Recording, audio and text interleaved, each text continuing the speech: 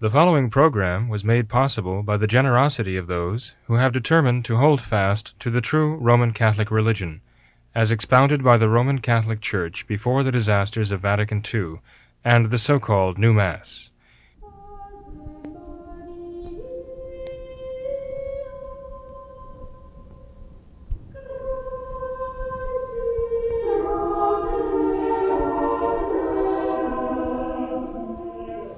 Hello and welcome to What Catholics Believe. I'm your host, Thomas Nagley, and with me tonight is Father William Jenkins from the Society of St. Pius V, pastor of Immaculate Conception Church in Norwood, Ohio. Hello, Father. Hello, Tom. Tonight we would like to talk about something and someone remarkable, the St. Philomena, the wonder worker, as she has been titled by Pope Gregory XVI. And in 1802, her tomb was discovered in the catacombs of Rome. That tomb had previously been undisturbed for roughly 1,700 years, and upon its discovery, there was found 3 terracotta slabs, each entitled with the inscription Pax Tecum Philomena, or Peace be with you, Philomena. The devotion, the fame of this Saint Philomena has spread far and wide, practically overnight.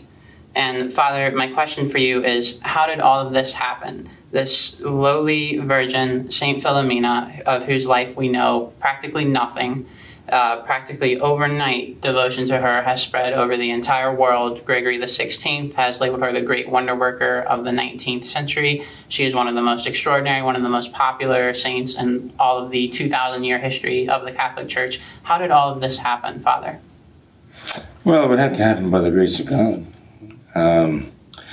Truly, she is able to accomplish great things thanks to the power that God has given her, and that God has wanted to reveal her to us now, to make her known to us in our own day for reasons of his own providence. And he has given her the grace, the position to intercede for us and to obtain many favors for us. She was martyred during the reign of Diocletian, which would put her death about the year 300 or so. So it would be about 1,500 years that her body lay in the tomb. Her body actually was discovered in the catacomb of Santa Priscilla, which is not in the catacombs, of Saint Calixtus and Saint Sebastiano down south of Rome. These catacombs, the catacombs of Saint Priscilla, are to the north of Rome, and one has to travel a bit of a distance to get to them. They're kind of northeast of Rome. They're on the estates of Santa Priscilla, who was the wife of the Senator Pudens. Actually, it's in her family. The estates that she willed to the church to be used as a burial ground, catacombs specifically for the Christian people. And so throughout the centuries afterwards, Christians, many martyrs were buried there, martyred popes, for example. And Philomena was one of them. When her tomb was discovered, actually what it was an excavated loculus in the wall of the catacomb, covered with the pieces of marble. The marble was actually broken. There were 3 parts, right? And it seemed as though they were patched together after that at some point. We don't know exactly when that happened.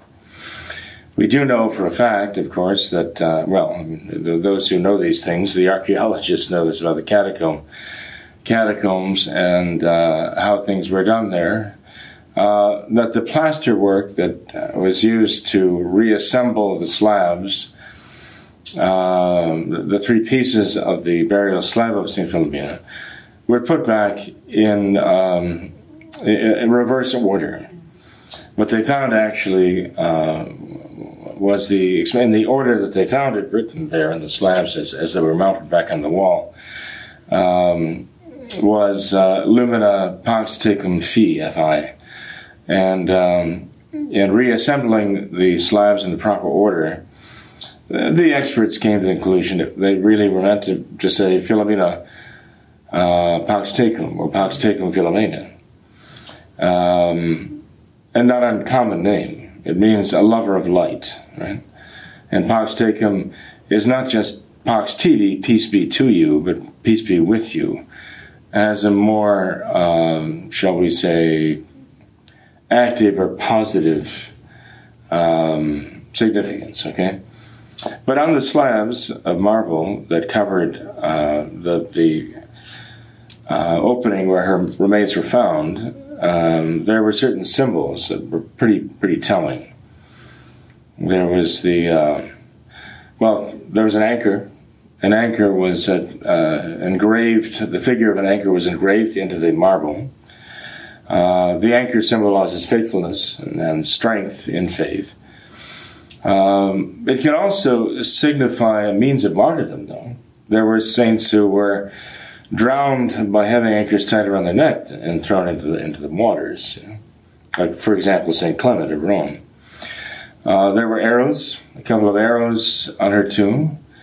Again, reasonably interpreted as symbolic of her martyrdom.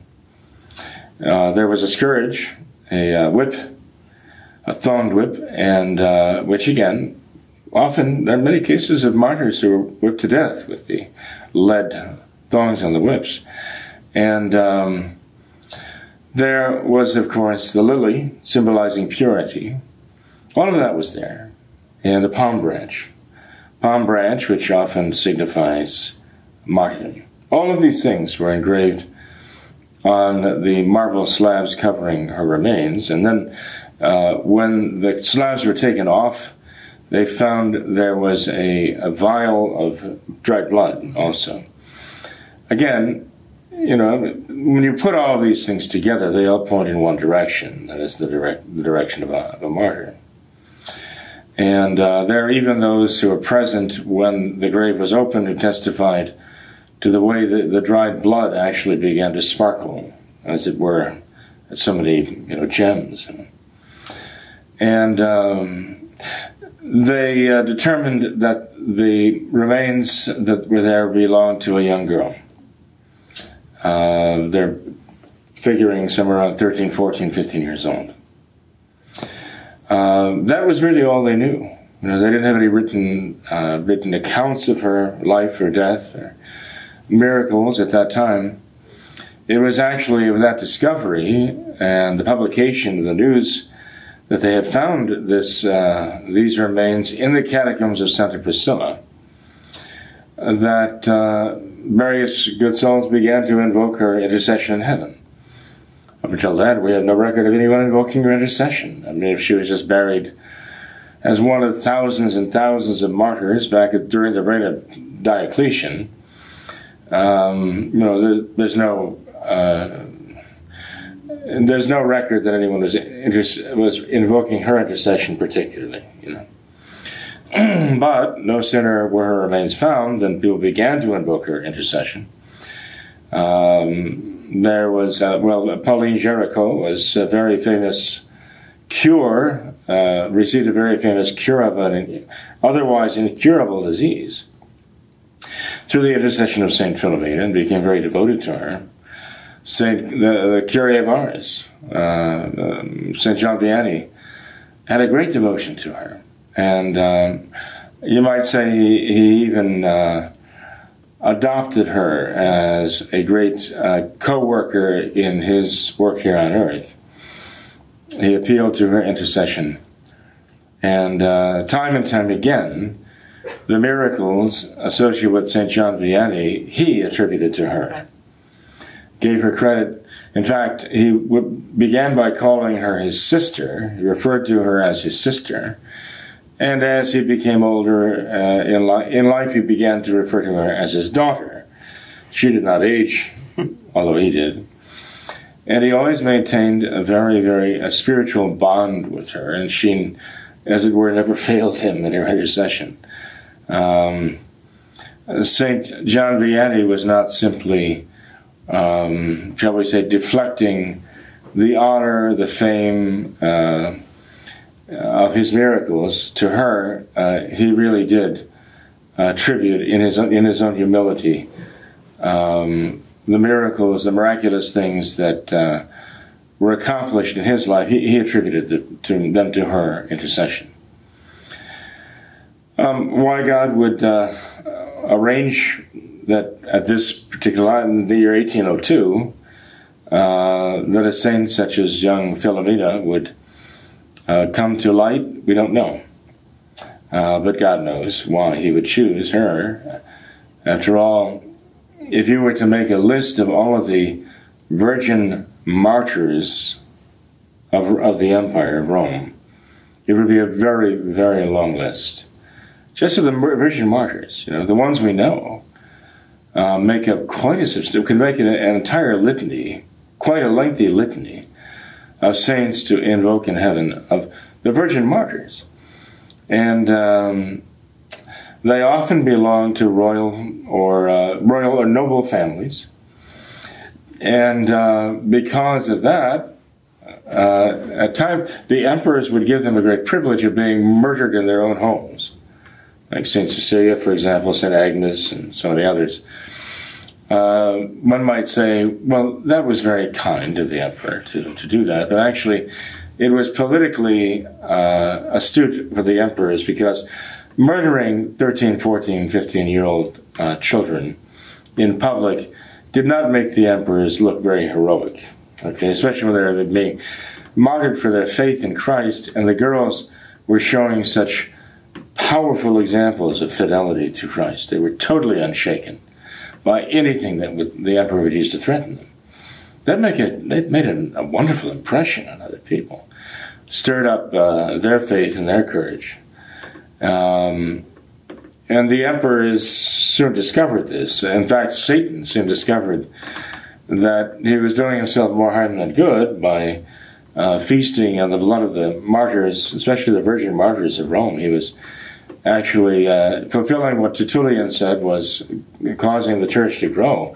The blood of the martyrs is the seed of the church, and these virgin martyrs exemplified that. St. Philomena among them, just one of many, many virgin martyrs. The particulars of her life even were not known. There's no record of them anywhere. The only way we know any details of her life were through the accounts of certain devotees she had, who said that they had received private revelations from her about the details of her life and her death, her martyrdom. The church considers that these to be pious stories, and the church gives a certain credence to them, but the church does not say that they're infallibly correct. The church has never used her supreme authority, magisterial authority, to decree these accounts of the private revelations to be divine revelation or anything of the kind. Pious, yes. Worthy of belief, yes.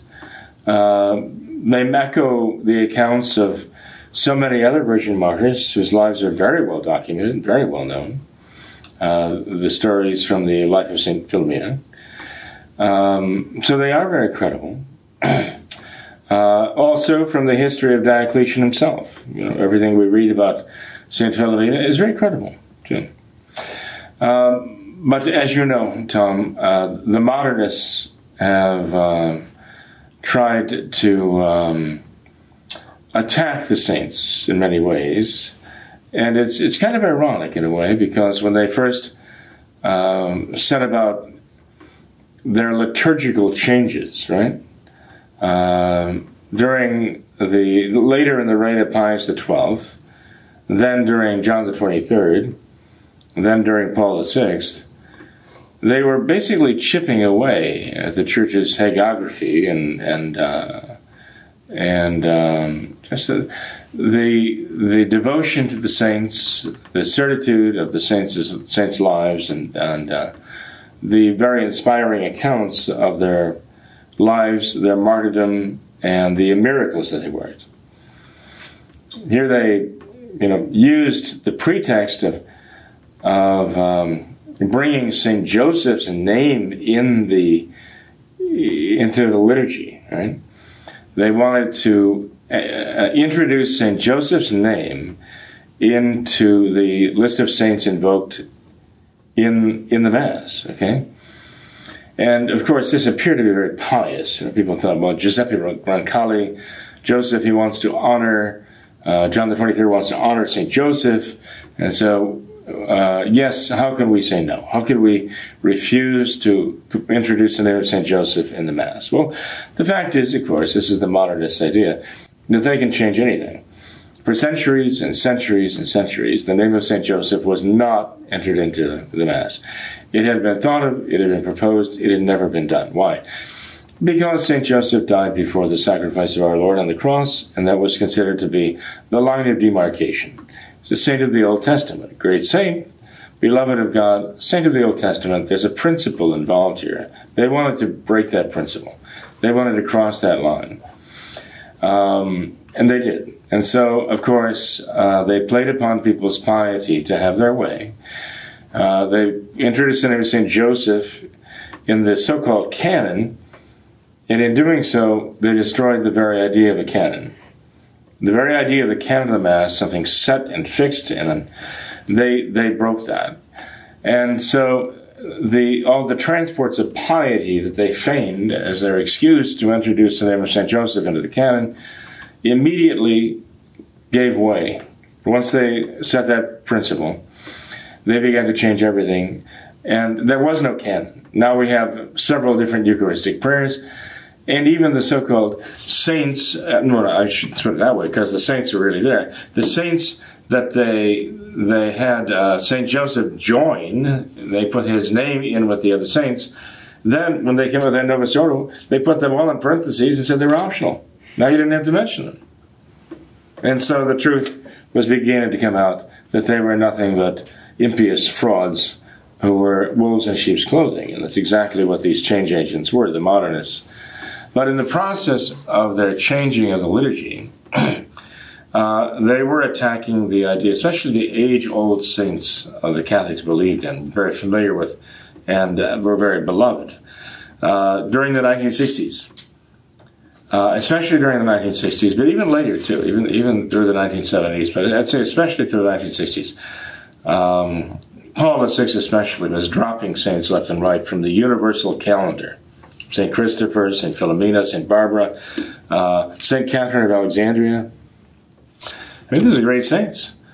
Who Paul VI was just jettisoning them, throwing them out of the universal calendar of the Church.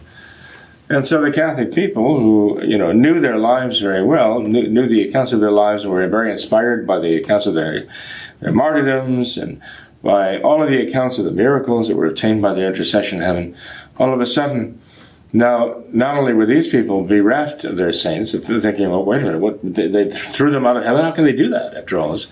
How can they simply erase what the Church has believed and the examples that the Church has held up for imitation and so on, because that's what the saints are, the examples given to us by God, and intercessors in heaven.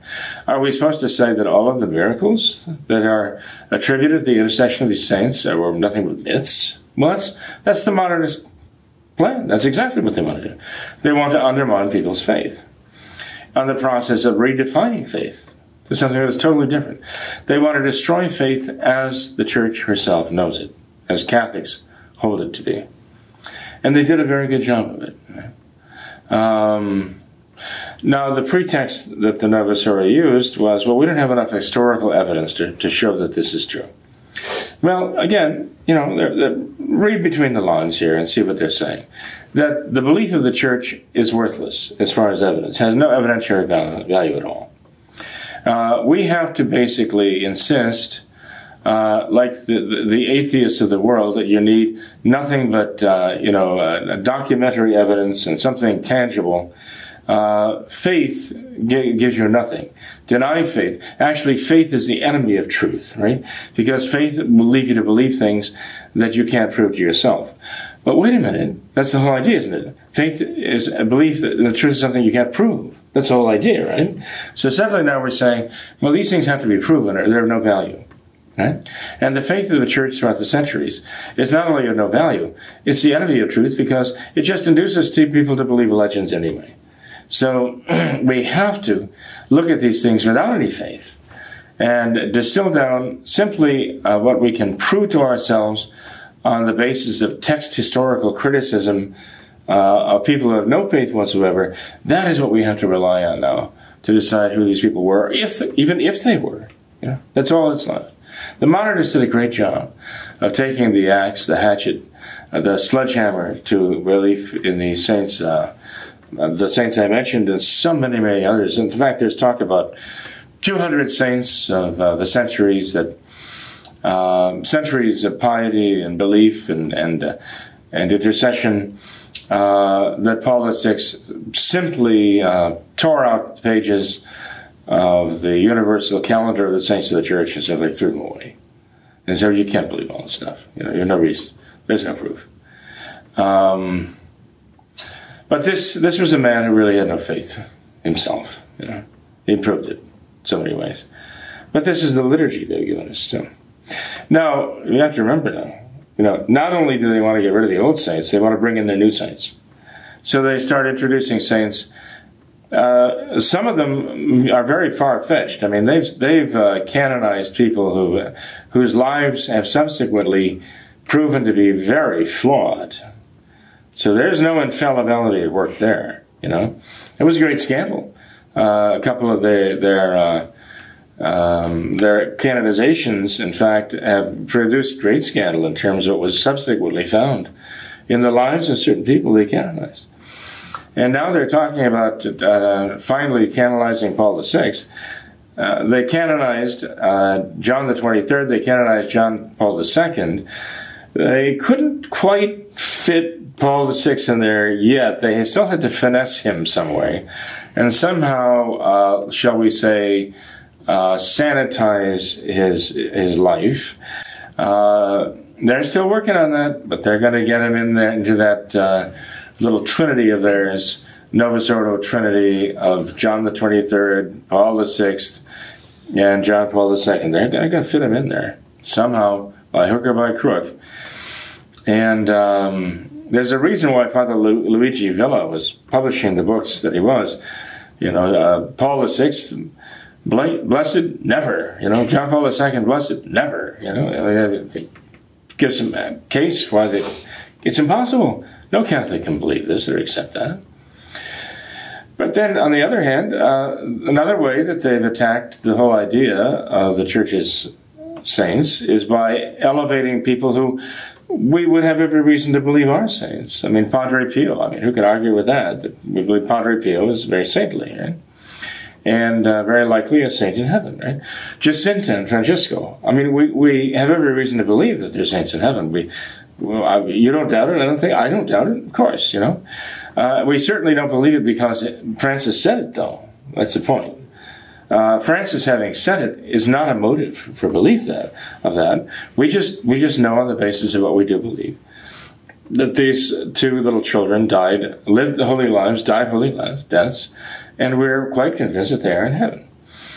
But you see, here's the problem.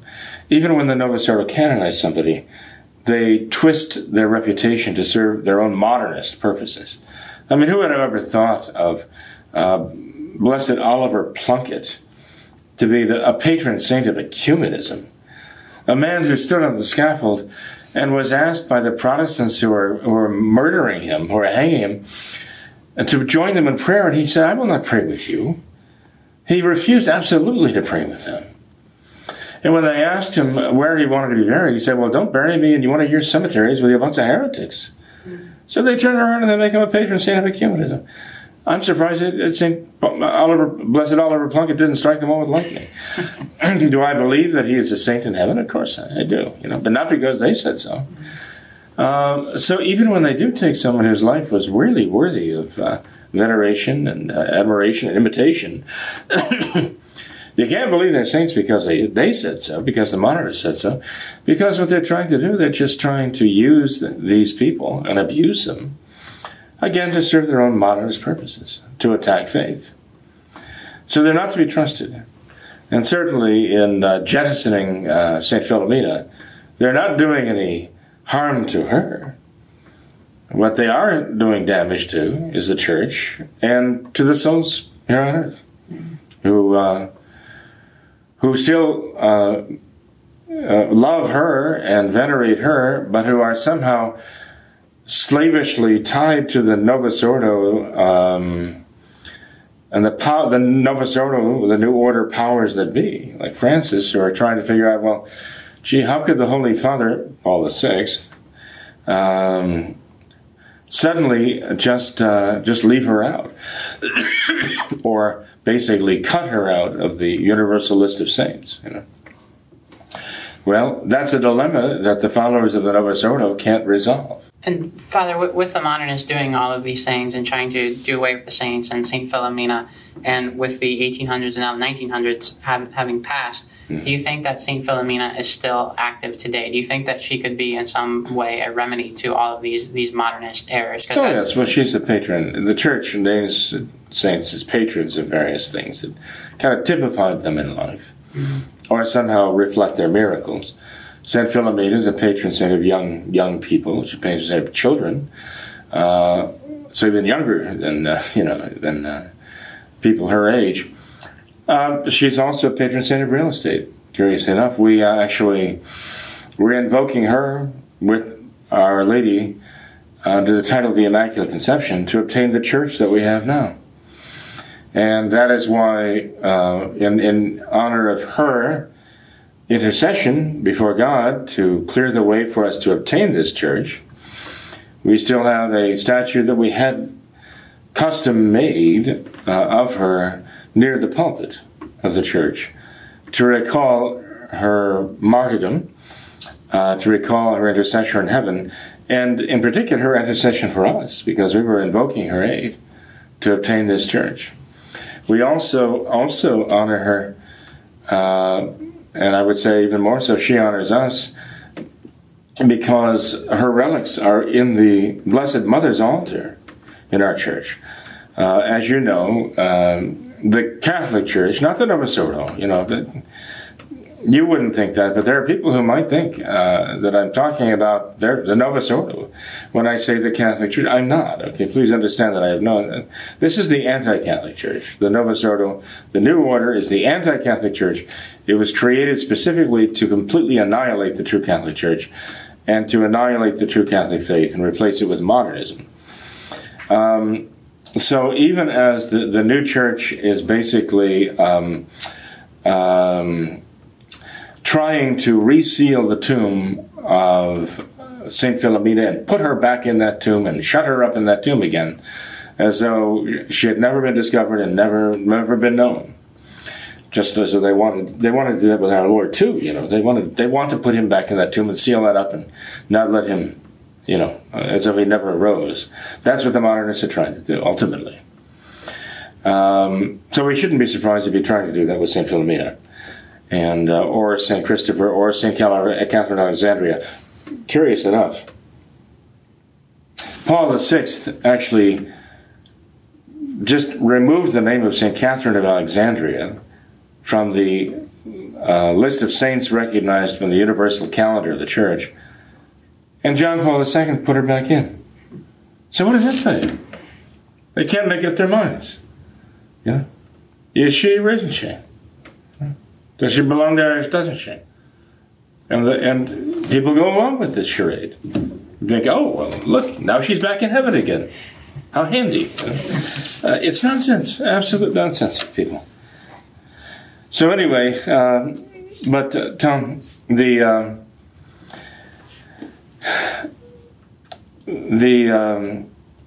fact is that St. Philomena still has a great deal of power in heaven.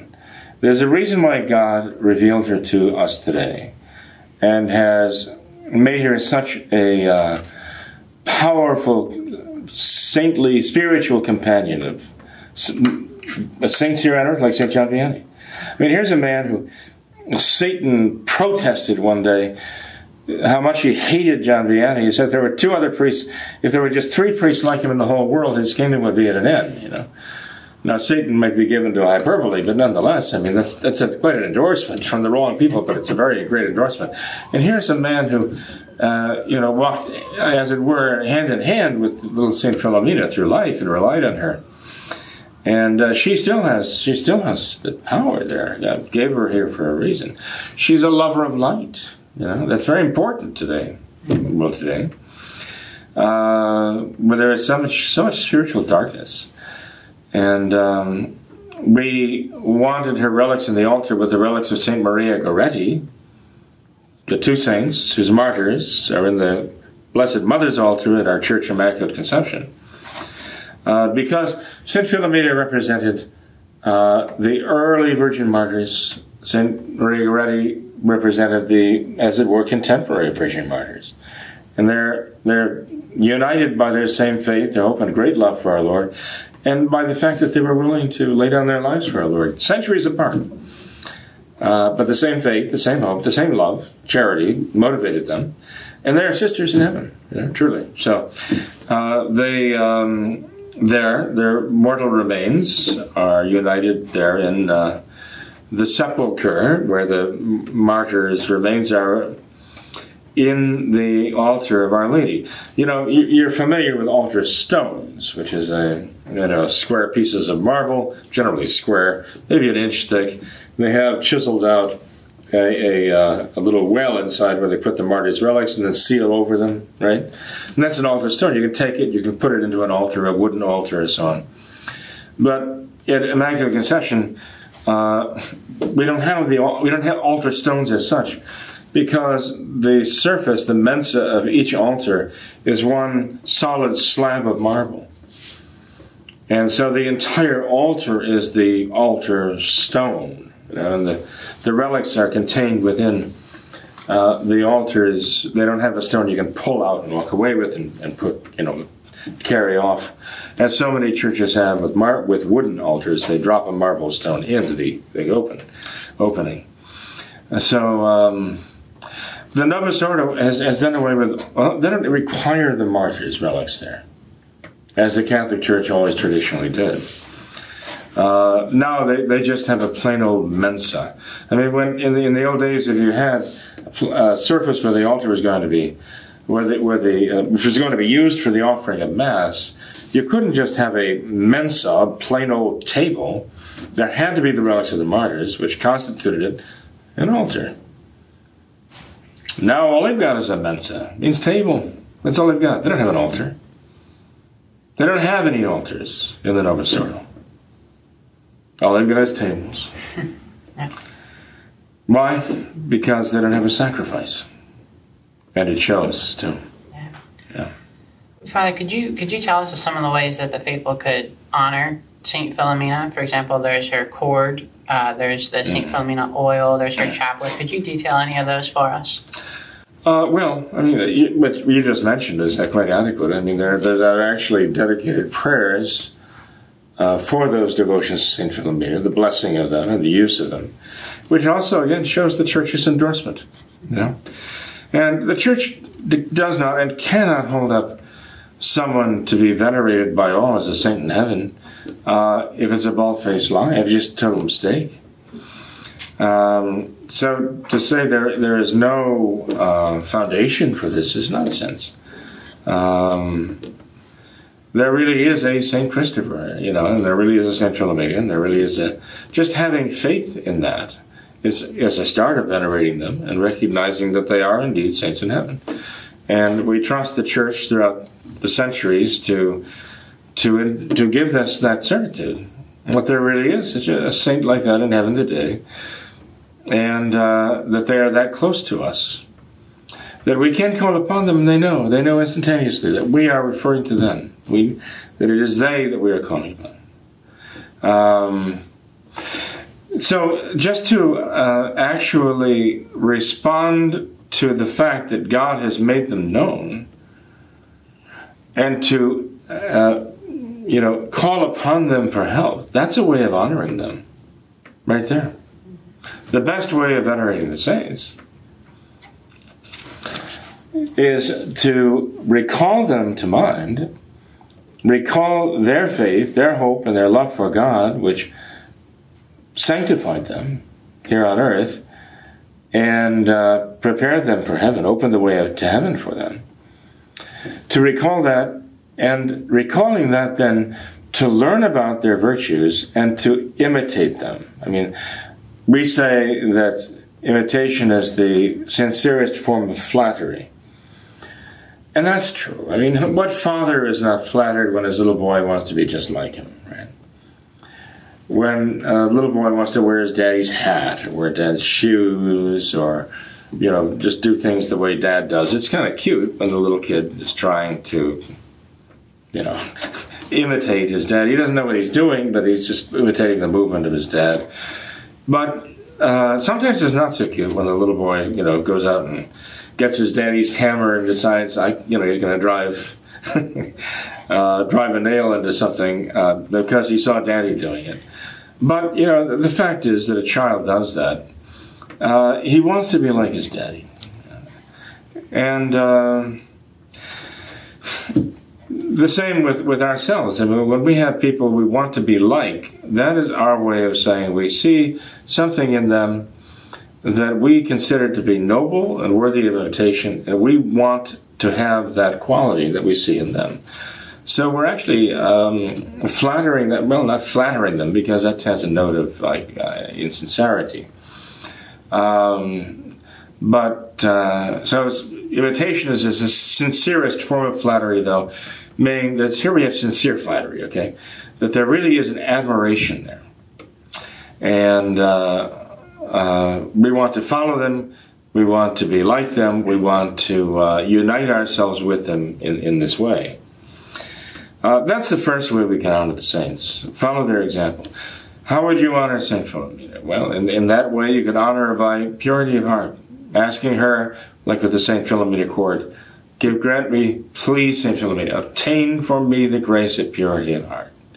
Someone who's desperately struggling with the vice of lustfulness and purity could actually kind of adopt her as a patroness in heaven, wear the St. Philomena cord as a sign of that dedication and that confidence, and gain tremendous graces from that.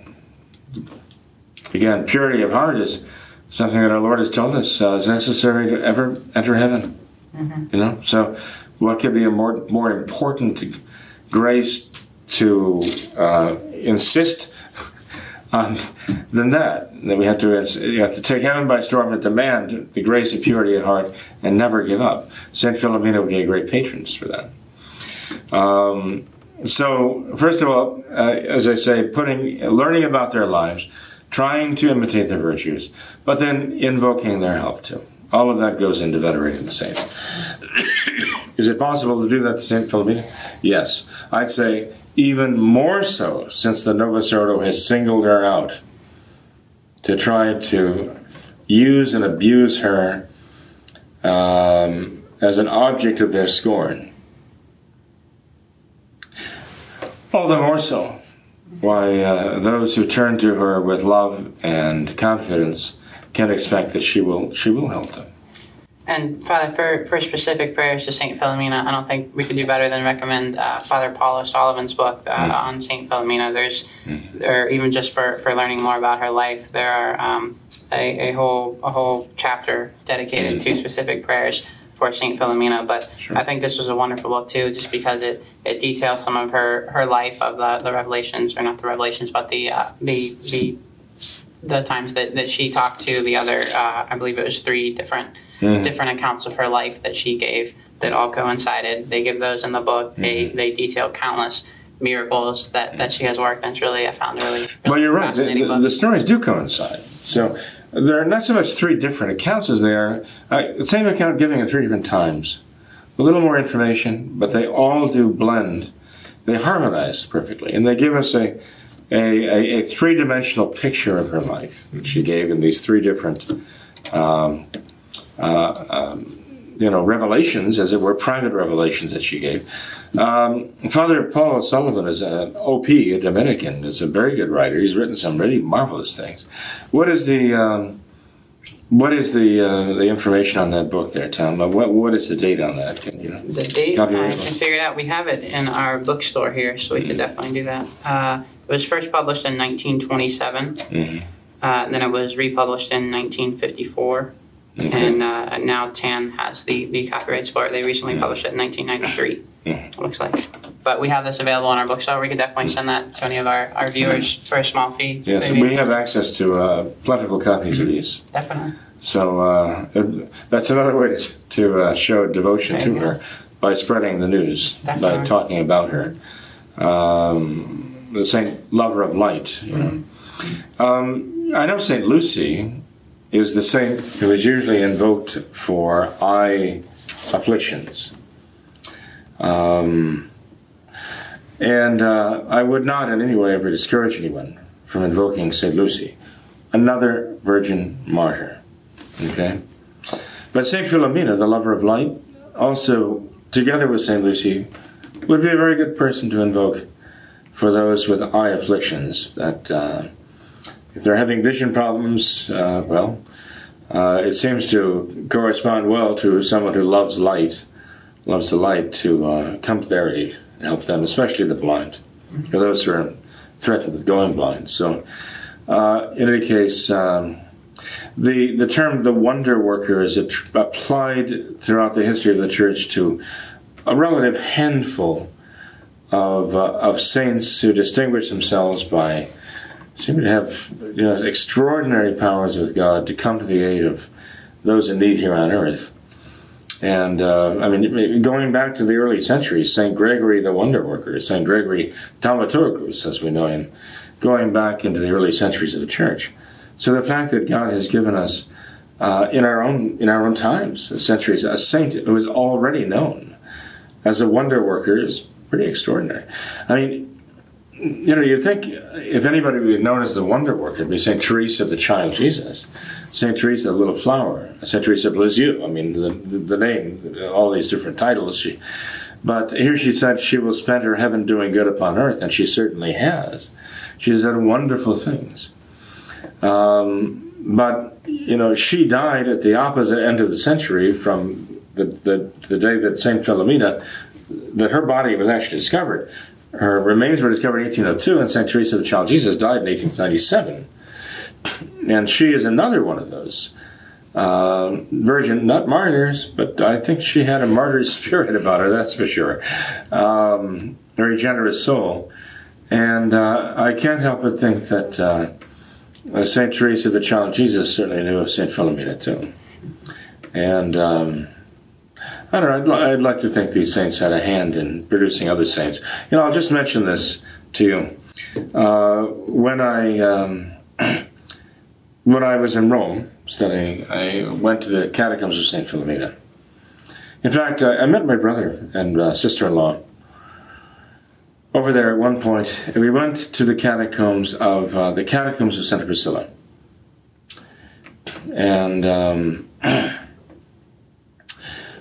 we had a little tour there by one of the Benedictine sisters. The Benedictine nuns are the ones now who have a convent there on the grounds of the old estate of Saint Priscilla.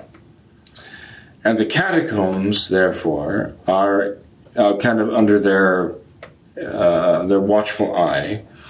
They will give the tours through the catacombs. They staff the catacombs, as it were, of St. Priscilla.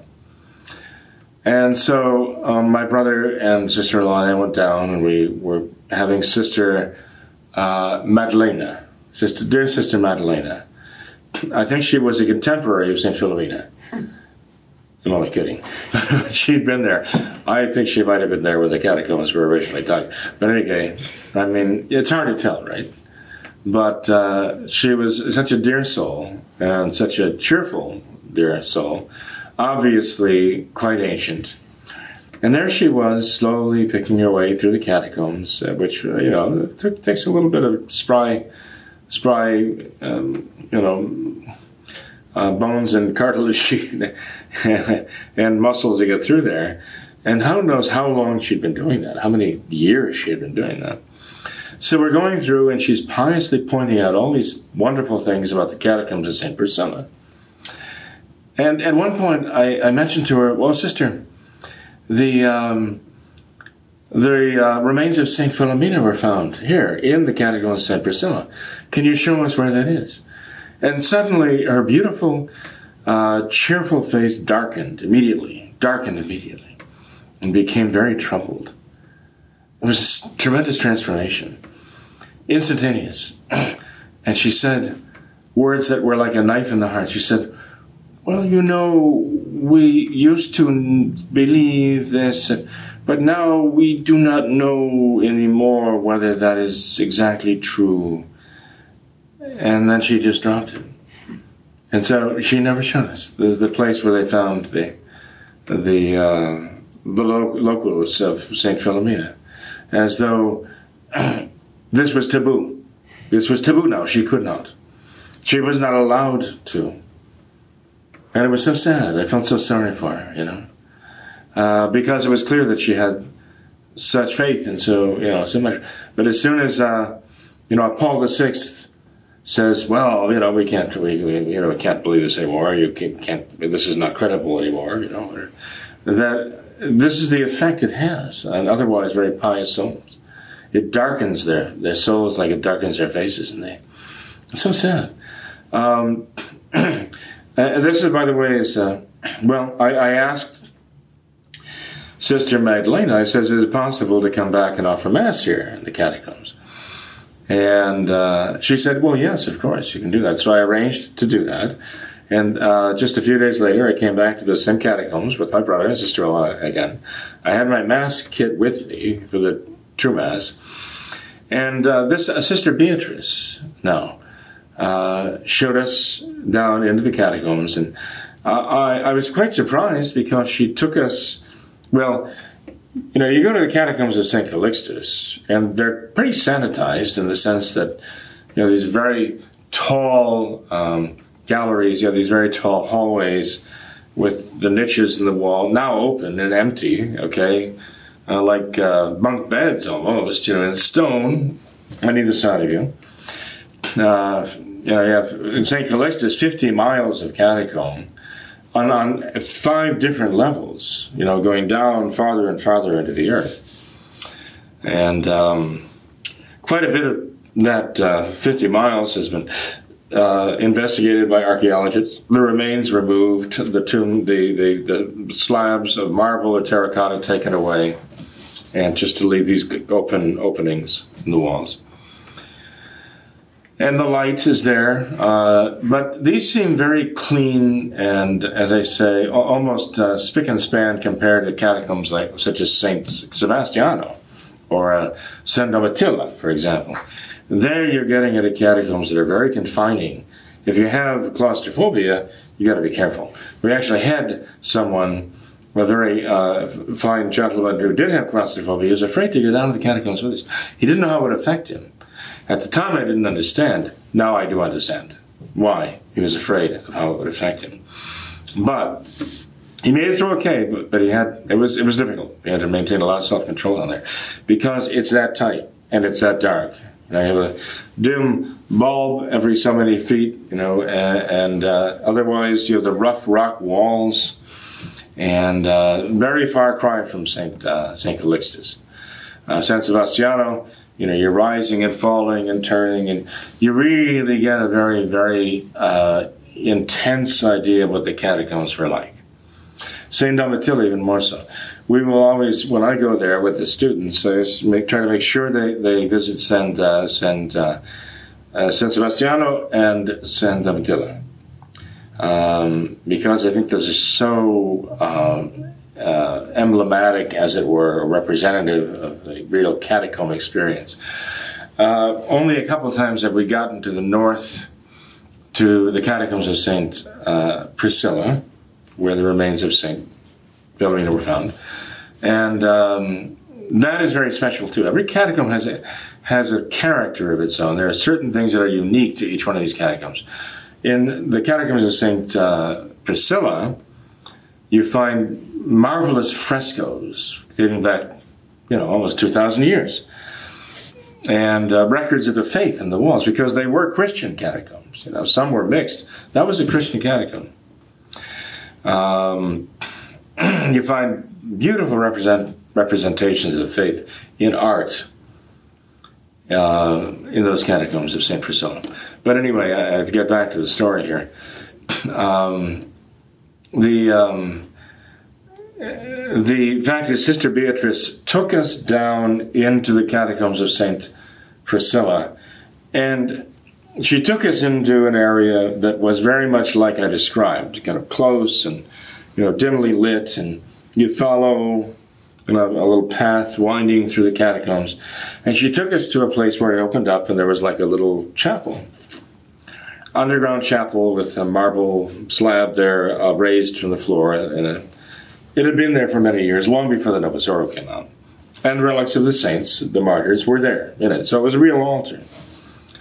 And she left us there. The three of us, she just left. She said, I will come back in about an hour.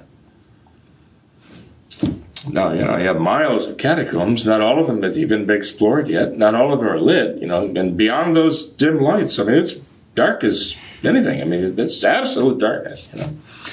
They've actually had in the past teenagers, boys, of course, you know, decided it would be an adventure to try to break ranks from the tour and break, you know, not at St. Philomena, but to go into that part. They had to be rescued. They were just completely engulfed in darkness down there. I mean, that must have been rather terrifying. At least I hope it was terrifying enough to drive some sense into it. But regardless, I mean, but she just left us down there. I thought, well, this is perfect. You know? So I opened up the basket, set everything up, and offered Mass down there. And when I finished Mass, I was putting everything back in the basket, and Sister Beatrice reappeared. And she was standing there, kind of just silently observing me, putting everything back in my basket. And she realized I didn't use the things that were brought down there. I used everything that I had myself. And I could see the wheels were turning, you know. So she said,